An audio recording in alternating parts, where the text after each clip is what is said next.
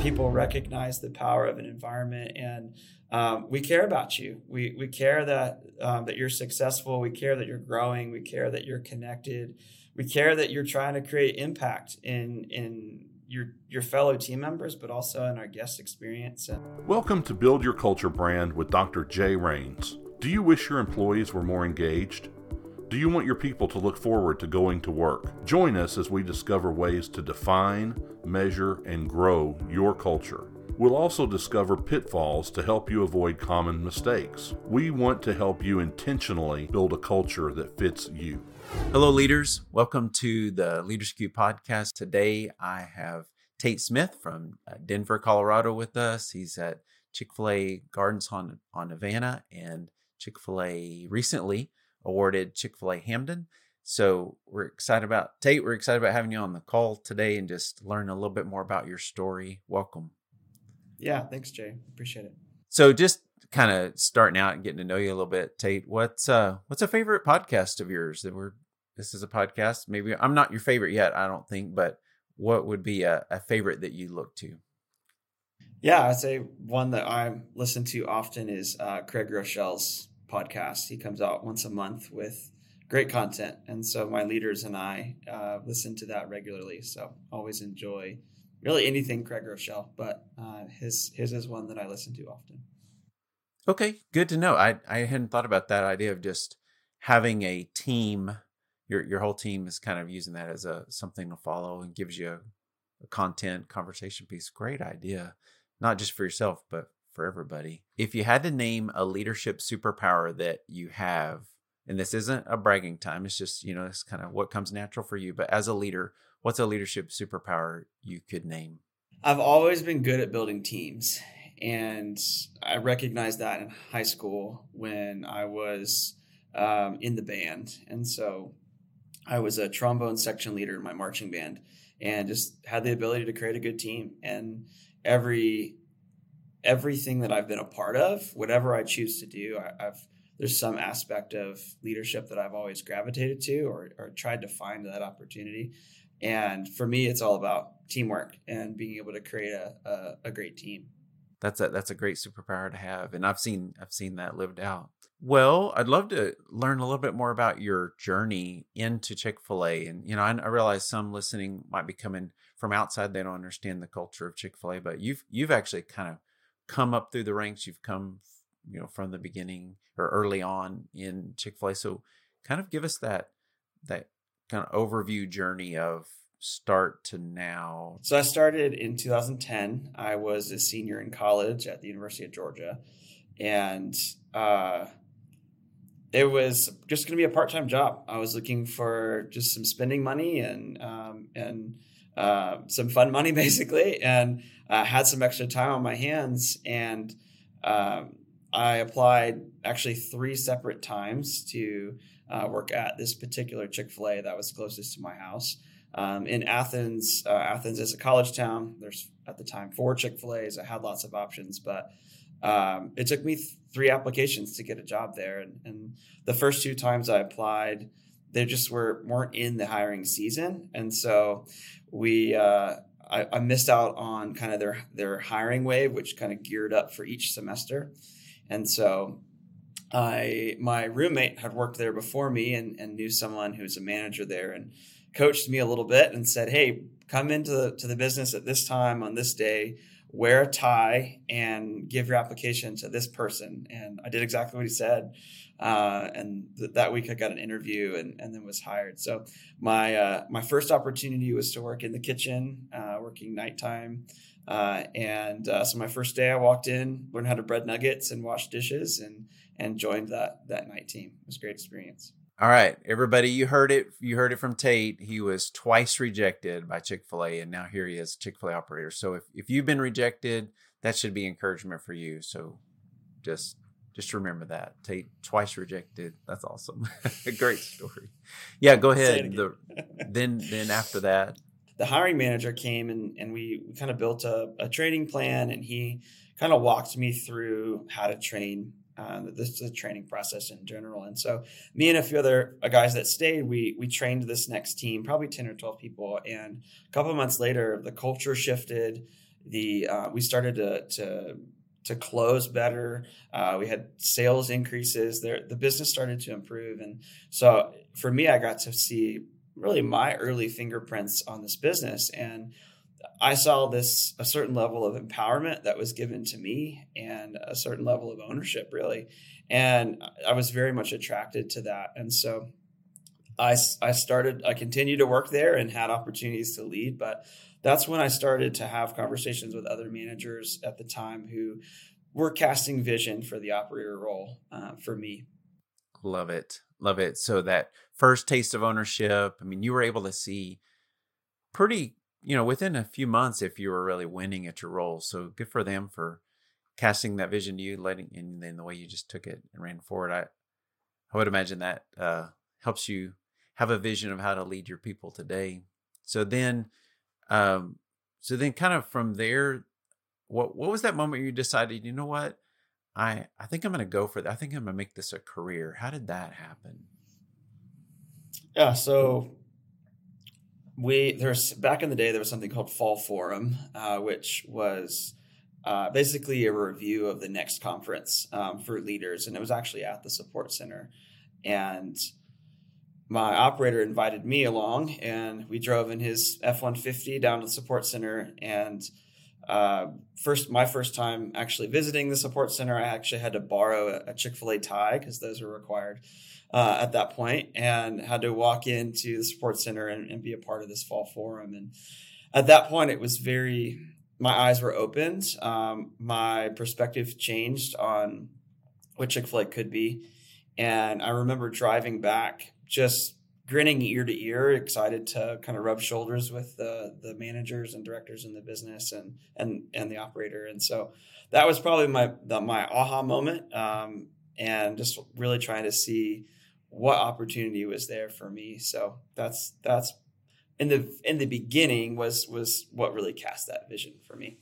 There were some moments there though, and we had talked about this earlier, where you had some epiphany moments that said, no, this is forever. And so, of course, the support center, and I've heard others talk about how incredible it is to visit there, and just the overwhelming culture that you get to experience.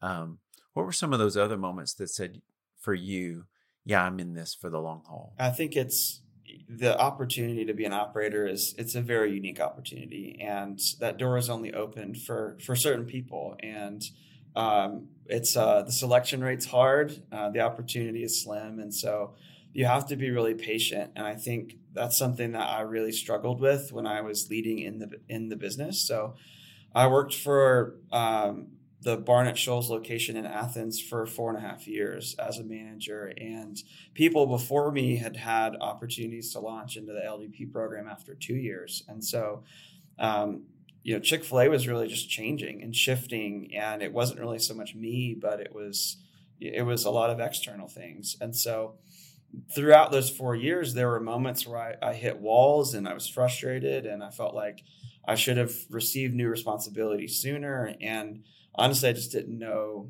how to communicate. And so in 2011, my mom passed away from cancer, and it was obviously a really shattering moment for me, and a moment that I had to really learn how to grieve, how to adapt, and how to become a different person in that season. And so just very grateful for the team that was surrounded me at that point. And it took me time. And I think my operator was very aware of my struggles with it, and had many conversations with him. But at one point he shared a book with me, and the book was called Confessions of a Grieving Christian by Zig Ziglar.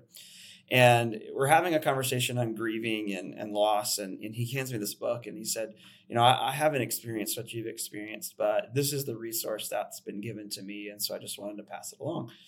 So I take the book home, and I open up the book, and there's a kind of a memo that's a Chick-fil-A Inc. memo.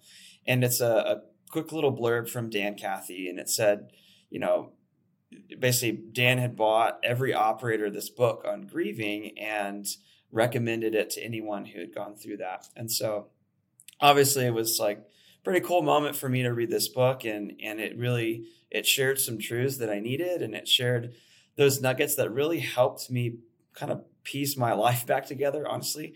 I shared it with my dad. My dad has multiple copies of it, and he shares it with people. Like it became something really powerful. So at one point, I don't know if I found something online where it was on Chick-fil-A's website. I can't remember, or it was a Kathy Family's website. It's hard for me to recall, but I basically sent a quick note on like share your feedback. No, I can't remember, but it was basically thanking Dan. I said, and really sharing with Dan, like, hey, your financial investment and intentional investment in this book to all operators, this book landed in my hands, and I wanted to share and show that moment. And a few weeks later, again, I'm in a pretty rough point still, and really trying to decide if Chick-fil-A was next for me and if I wanted to continue. And I received a letter that had a Chick-fil-A stamp on it, and I opened it up. That letter was sent to my apartment in Athens, and it was a handwritten letter from Dan. And he basically said, "Thank you for taking the time to send me a note. God had you on his mind when I sent those books to every operator, and just thankful that you're a part of Matt's business." And for me, that was a huge moment where I was trying to be patient on my opportunity. I was trying to look for the right doors, and just there's some times where those doors just don't open. And this was just a moment of affirmation that I needed to continue down the path that I was on. What a wonderful story. Thanks for sharing that. Just just that journey of going through such a terrible, horrific time for yourself, but yet surrounded by these voices, these opportunities, these thoughts, and then the way, just thinking about now, you as a leader, kind of not fully in that Dan position, but in a way you are, and how he created such an experience, wasn't even aware of what he was doing, the full experience for you, but yet, but it still created an experience for you. That's awesome. Thanks for sharing that story. Mm-hmm.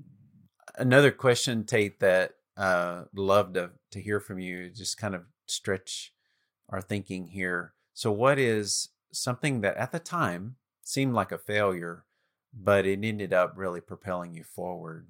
Yeah, I think failure is hard. Failures are always moments that you can learn things, and I think the one I'll share is not the one that I am particularly most proud of. Failures never really are, but we transitioned into a freestanding restaurant in 2018 and inherited a pretty large leadership team, but I believe there were 12 shift leaders, and we retained all of them.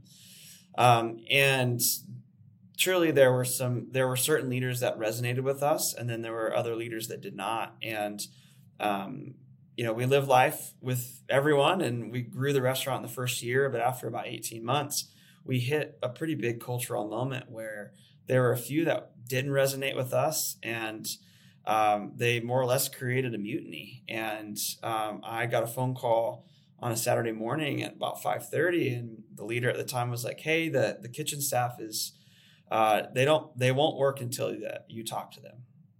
And obviously, you can think of all the things that were going through my mind. And I lived about 20 minutes from the restaurant, and got there in about 10 minutes. It felt like I was very upset, and that's not my normal demeanor. And I had a big decision to make in that moment. At this point, it was a very fireable offense, and could have fired all of them, but chose to go a different route at the time. And so decided to create a cultural agreement and essentially challenge this kitchen team to commit to being a part of this business, and really outlined this is the culture that we hope to build.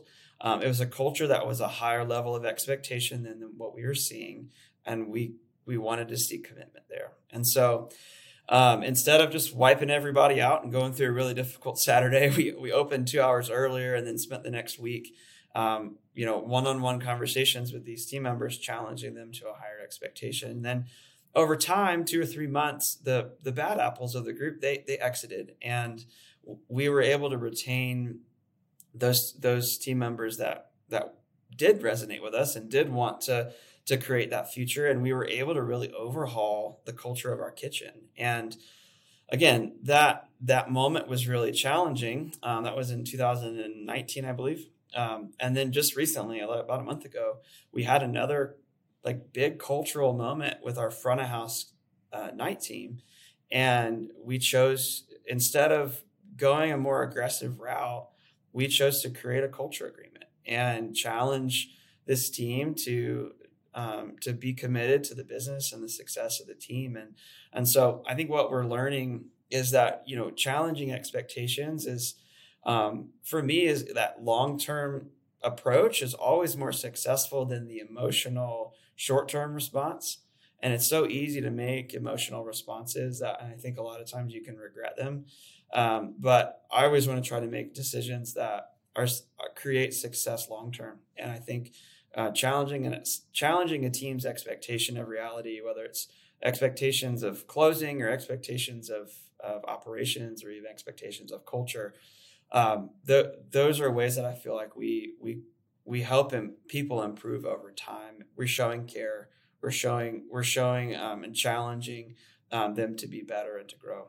One question around that is, how do you measure success? What are some ways that you measure success for those 3 areas? We just pick one, and how do you measure that? Yeah, it is hard to measure. I think if you're measuring sense of belonging, a sense of culture, and sense of family, there's more feelers there than metrics. You feel more things, but you all can also see certain behaviors. And so one of the things that I'm just so proud of is the team's ability to encourage each other.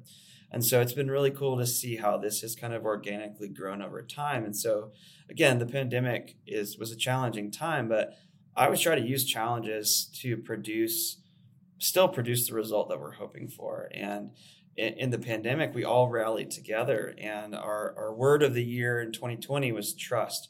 And how we built trust that year was that the shift leaders and above, were encouraging each other. And so we use Slack in the business. And at the time in 2020, it was, we only had our leaders on it. And so the requirement was that shift leaders had to be encouraging each other and had to be encouraging other team members in the business. And when they did that, they would post on Slack and say who they affirmed, who they encouraged. And it was a really cool little sense of belonging, really, in Slack. And then over time, I'd ask little simple questions like, hey, who's grown the most this summer? Or who have you seen, who's gone above and beyond to share, to serve a guest in a unique way? And it was really cool to see how people would react to that. But then over time in 2021, it's this thing that we created started to really seep into the rest of the organization. And so we had a team member, her name is Miss Maggie, and she wanted to put up a cork board in our break area and be a way that we write notes to each other and encourage each other. And the week that we rolled that out, the entire corkboard was full, and then the entire wall that corkboard was on was full of notes from people.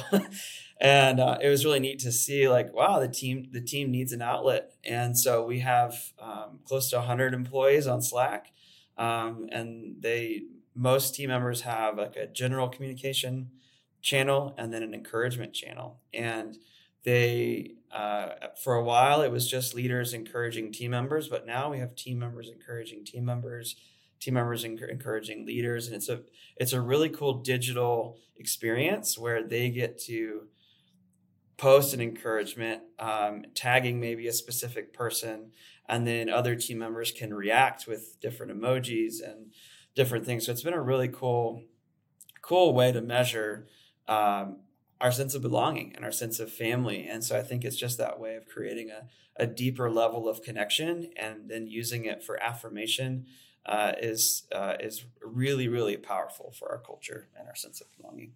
great story. Thanks, Tate. That I loved how, okay, so there's measurable, that's one thing, but to have something that's measurable and visible, like very visible, just takes it to that next level. And really, I could see how that could help create community, give people an easy access, easy opportunity to receive encouragement, but also to give it. And just you pointing out that now it's cascaded all the way down to the front, team members are doing this for each other, shows how accessible it is and how much it's created culture. So good for y'all. As you think about that leadership development and developing people, what are the marks of success? Is it that there are people going out and taking that leadership some other place, or what are some other markers that say, hey, that's worth it, it's successful? Yeah, I think again, there's certain leaders that we have that stay with us, that are able to continue growing in the business. And so, yeah, I referenced team members leaving, but then there's team members that stay. And I think that part of our leadership process is we have, anytime someone's given a promotional opportunity, they have to fill out an evaluation. That's the final step. If there's a few prerequisites of maybe it's a one-page paper on why you want to be a leader, they read a book or go through pathway, whatever the prerequisite is, it always ends with an evaluation, performance evaluation. And so what we try to do is give a self-evaluation first. And so the team member will rate themselves in the areas that we're hoping to score. And what this does is it creates an environment where the team member is expecting feedback and even giving feedback to themselves. And so they're a little more receptive to hear someone else's opinion. And so the director or leader above them is the one that fills out this eval. And that's the eval that sticks and that matters. If they receive a 4 or higher on a scale of 5, they're promoted. And so a lot of times these leaders, certain leaders don't have a passing eval. And so we give them 30 or 60 days to work on any particular area. And so I think delayed gratification, I think, is a one element of success. If a team member can be patient and really truly see themselves and see their performance in the way that we see them, really be humble and take feedback and take criticism.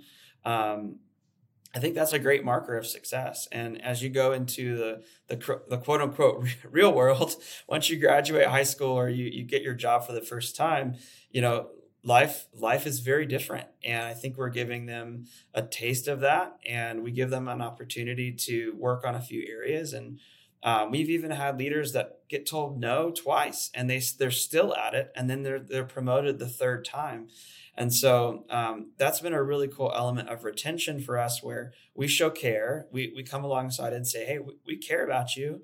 I don't want to promote you yet because that would be detrimental to you and detrimental to the business. And so here are a few areas that we want to challenge you in, and they feel cared for. They feel supported. They stay, that we retain them, and they continue growing. And so that's been a really fun piece of our development process. But delayed gratification and patience, I think, is they're two elements for young leaders that I feel like are great markers of success. That's good. Yeah. And that's a controllable for you. I mean, not that you want to force delayed gratification for everybody, but to not move ahead too fast and to actually slow things down a little bit. So, because honestly, it seems like people, they don't exit the business because of their skills. You have the skills to get to the new level. It's they got promoted faster than their leadership ability or faster than their emotional intelligence. And so really identify that, make sure we're on tracking there is a way to help them to be successful in their new role. So good for y'all to measure that along the way. Yeah, it's one other comment there. I think it's been interesting to see that in this season, obviously wages are very top of mind for team members, and Denver is no exception. We're in 2023, our state minimum would be, I believe, $13.50, and then Our Denver minimum will be 17, 20 something, a very high wage. And so I think people are always looking for more money, but that isn't always necessarily the right environment. And so we've had some team members this year who in the spring of this year chose to leave for more money. They're great team members, great trainers. They felt like they could make more money elsewhere, and they left this summer.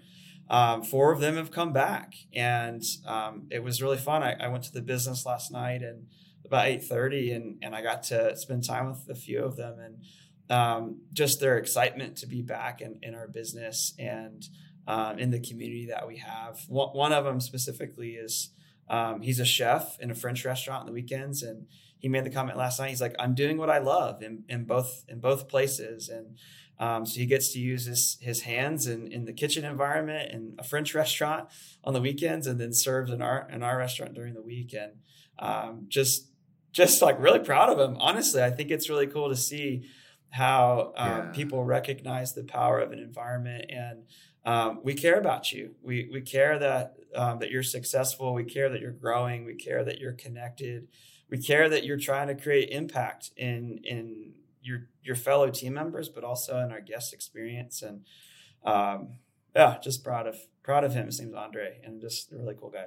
Very cool. Well, I know you're just excited to see him come back, and it'll be good to see how he can add to that culture that you're building.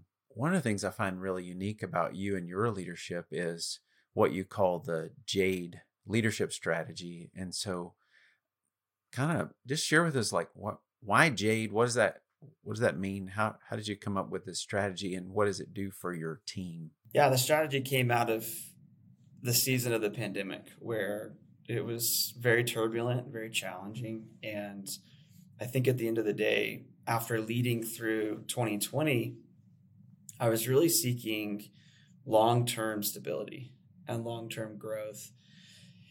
Those short-term wins and short-term achievements just weren't very fun in the middle of the pandemic. And so at the end of the day, I think what I came out of that season with is we have a good team, we have a good culture, that will produce results over time. And so there's where Jade comes from is I was given a sprig of a jade plant. It's specifically a temple jade. And this plant, it barks up. So it's got a small little tree trunk, and it has leaves on it. It's a succulent. And so what's cool is they're very easy to propagate and fairly easy to take care of. And so I was given a small sprig of it from my grandmother's plant. So growing up, I went to school in Athens, Georgia. Stayed there 4.5 more years working for Chick-fil-A. My grandparents had property there. So I was really close with my grandparents on my dad's side. And this jade plant was always in the sunroom for my grandmother. I always admired it. And I knew it was something that was given to her from her grandmother. So it's been in my family for 100 years. And so when I moved out, and my wife and I, Abby, moved out to Colorado after being selected as an operator, I had a small sprig of it in some dirt, and it was between her and I on the U-Haul as we moved out here. And so since moving to Colorado, I've been taking care of this plant. And, I don't know how familiar you are with jade plants, but they need good sunlight, consistent sunlight. They need to be watered. They need nutrients, but then there's a cadence to that. There's a rhythm to that, where there's certain seasons where you don't need to water it as much, or there's other seasons it's growing and you need to give it more water. And so it's been a really cool picture, and something that I have taken care of over time in my house. And so it went from a plant that was about 6 inches in height, and now it's kind of a big bush that sits in my living room that's probably 3 feet high and 2.5 feet wide. And so it's just a really cool picture for me. And so I see a lot of similarities in taking care of this plant and how I've taken care and stewarded the business. And so for me, I really try to focus on the environment in the restaurant. And so the environment that's created produces the results over time. And so the strategy is broken up in a very specific way. And so we focus on team members' basic needs. We focus on the sense of belonging, and then we focus on growth. And so for us, we try to define what are those basic needs that people are looking for, and what is that sense of belonging. And so for us, that's the pot. That's the pot of the plant. And that's the environment that we can control. And so there are certain seasons where the business is growing. Well, we need to water it differently. We need to water it more. We need to give it more nutrients. We need to adjust it and turn it so that it's sitting in the sun. It's getting the right amount of sunlight. And so for me, it's been a way for me to communicate the vision of long-term success within Chick-fil-A and within our business.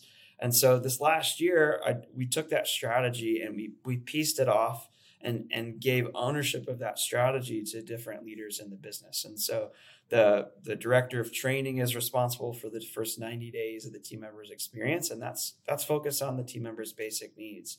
We have leadership development that's focused on the sense of belonging, and then we have marketing and operations that's focused on growth. And so I'm someone that's going to be really patient because to see long-term growth, I'm going to make decisions that are going to support the long-term success of the business and not the short-term. And so for me, that has been a very healthy perspective and healthy strategy to produce success and produce results over time. And it's something I hope to continue, add on to, adjust, and morph over time and make it so that it is palatable and it makes sense as we lead into the future.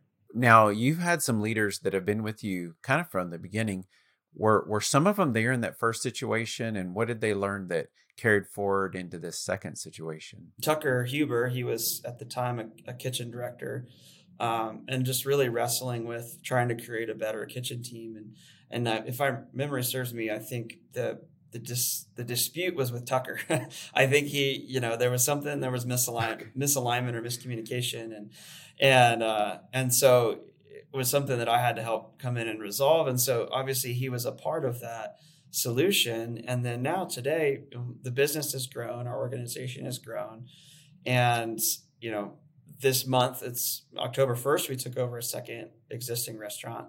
And the Gardens on Havana location is experiencing impact from another neighboring store closed for their reinvestment project. And so we're up 50% in the month of October at Gardens on Havana, and it's been a crazy season. But Tucker Huber is now we're calling his role an integrator, which comes from the book called Traction. But essentially, it's a version of a general manager role, and he's leading that entire organization and learning so much. And so he used that really difficult situation in 2019 as an example and applied the same method and has found a lot of success through those methods. So it's really cool to see, like, in this current situation that I had that emotional response. I'm like, okay, let's create that let's make that short-term decision. But he said, well, remember we did this back then. I think this is a better way to go.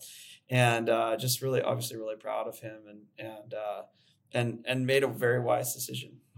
This has been amazing. I appreciate all the helpful, just the idea about the Jade strategy that you have and how you've mapped that. You've really very clearly mapped that to your leadership team, and so that they know what they're targeting, but it still all fits into the same, same priorities, same culture that you're trying to build. So thanks for kind of unpacking that for us and telling us about your journey. I'm going to invite you back for another episode. I want to hear a little bit more about this whole second location journey. I know that's taken a lot of specific effort on your part. So if it's okay, I'll invite you back. We'll look into that a little bit deeper. How about that? Yeah, happy to. That sounds great. Thank you for listening to Build Your Culture Brand with Dr. Jay Rains. We hope you enjoyed this podcast. Visit our website at buildyourculturebrand.com for our free culture brand assessment.